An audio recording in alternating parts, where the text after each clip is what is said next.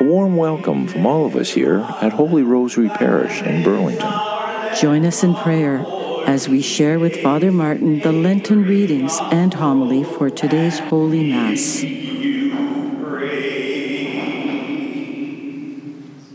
A reading from the book of the prophet Jonah.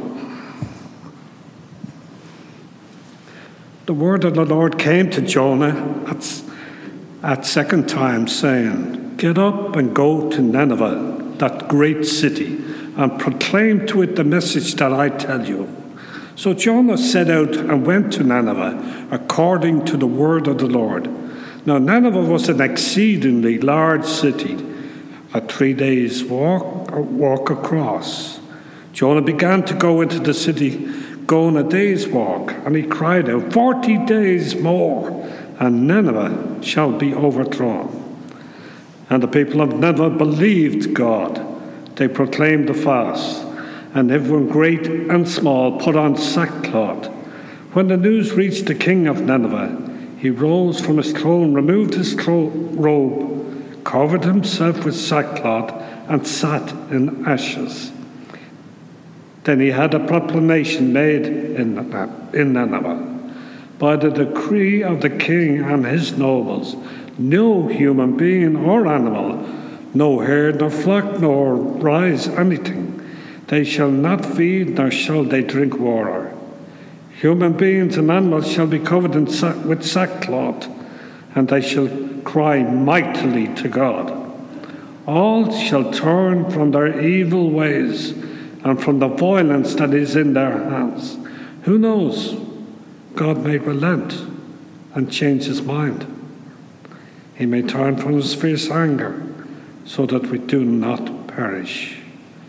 When God saw what they did, how they turned from their evil ways, God changed his mind about the calamity that he would have bring upon them, and he did not do it.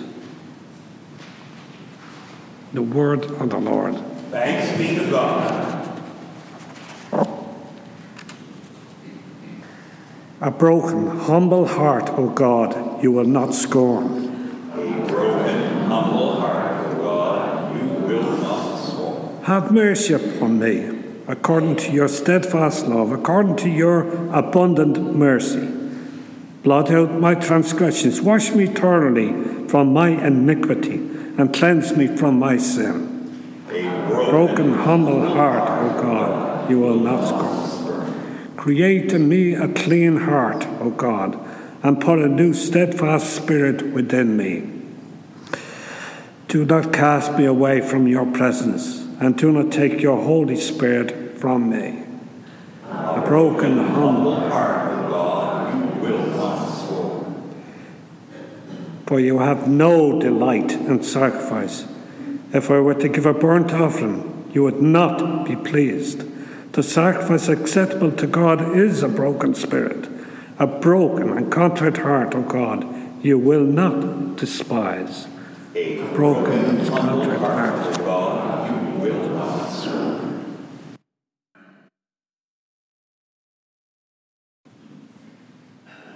Glory and praise to you, Lord Jesus Christ.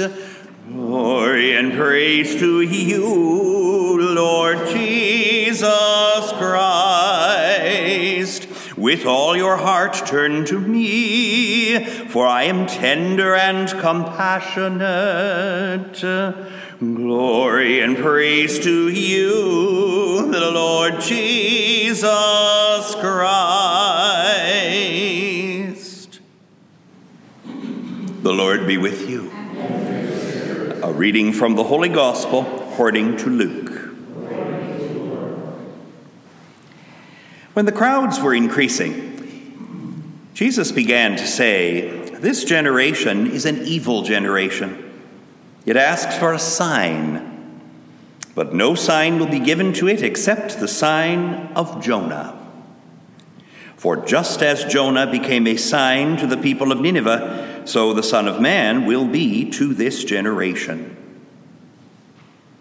The Queen of the South will rise at the judgment with the people of this generation and condemn them, because she came from the ends of the earth to listen to the wisdom of Solomon, and see, something greater than Solomon is here. The people of Nineveh will rise up at the judgment with this generation and condemn it, because they repented at the proclamation of Jonah, and see, something greater than Jonah is here. The Gospel of the Lord.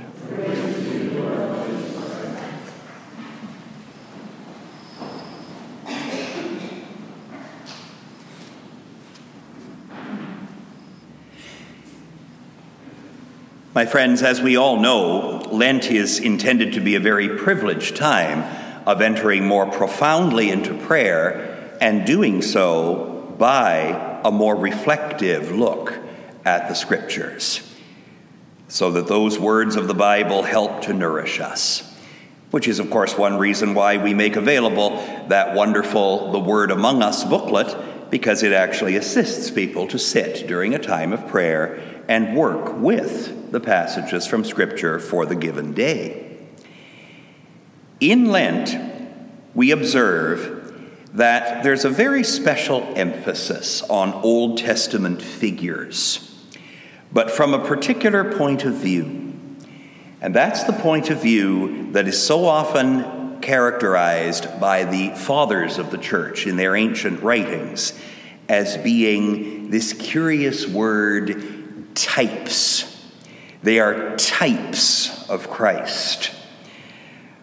One puzzles, especially given our present understanding of the word type, about why they would call it that.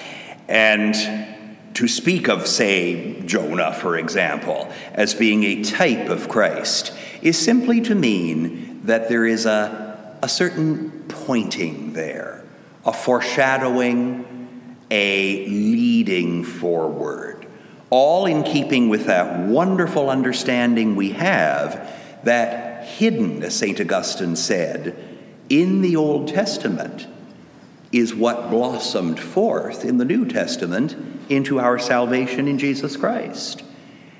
Or conversely, if you will, that in Jesus is contained the entire story of the whole people of God, the whole Scripture, the whole Old Testament.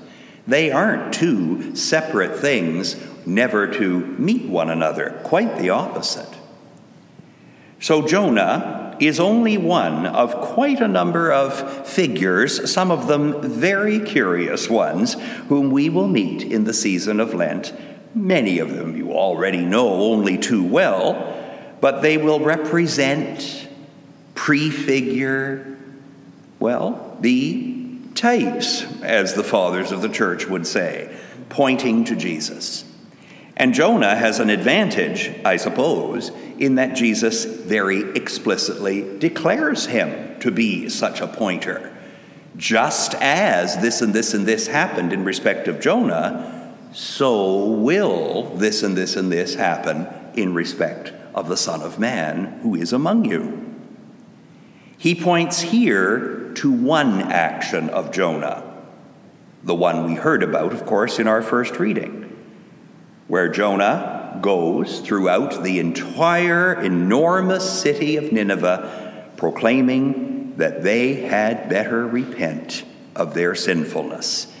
And this entire city-state, would be the better way of putting it, of Nineveh, from the king right down to the animals, responds by a complete self-abnegation, an act of total going down into sackcloth and ashes to repent of their sinfulness.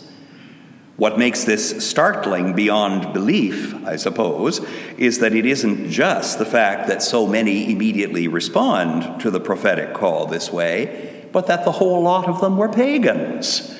They weren't even believers in the God of Israel. And yet, this is their reaction. It is a little prefigurement of the fact that the salvation God brings in Jesus is for everyone, everywhere, and not just for one select group.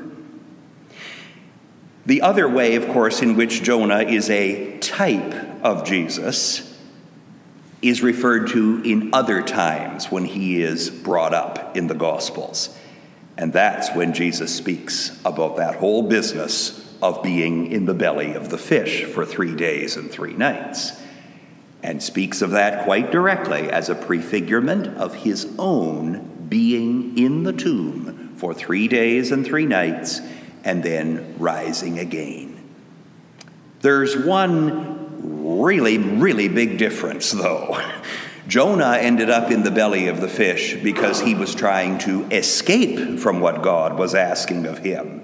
And he was spewed back out onto the land because God said, you still haven't done what I'm asking you to do, which is why our first line in the reading today says, the word of the Lord came to Jonah a second time. The first time it came, he ran, but he couldn't outrun the Lord. On the other hand, Jesus ended up in the tomb for 3 days and nights precisely because he was faithful, right to the end, to his heavenly Father's will. And that's what we want to be too, so that we can share in the glory of resurrection. So, Lord, we ask you to help us to learn from these Old Testament figures, to learn in whatever way you want us to, but maybe most especially to learn what it means to be true people of faith, seeking your will, trying to be obedient.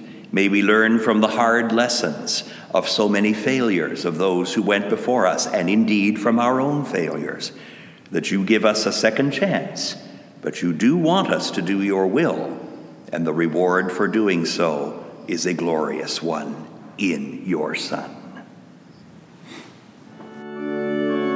We hope that our podcasts have been inspiring.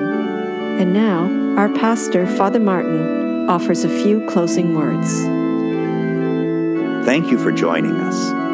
I offer a special greeting to members of our parish family unable, by sickness or other reason, to worship with us in person, and to anyone visiting our parish via these podcasts.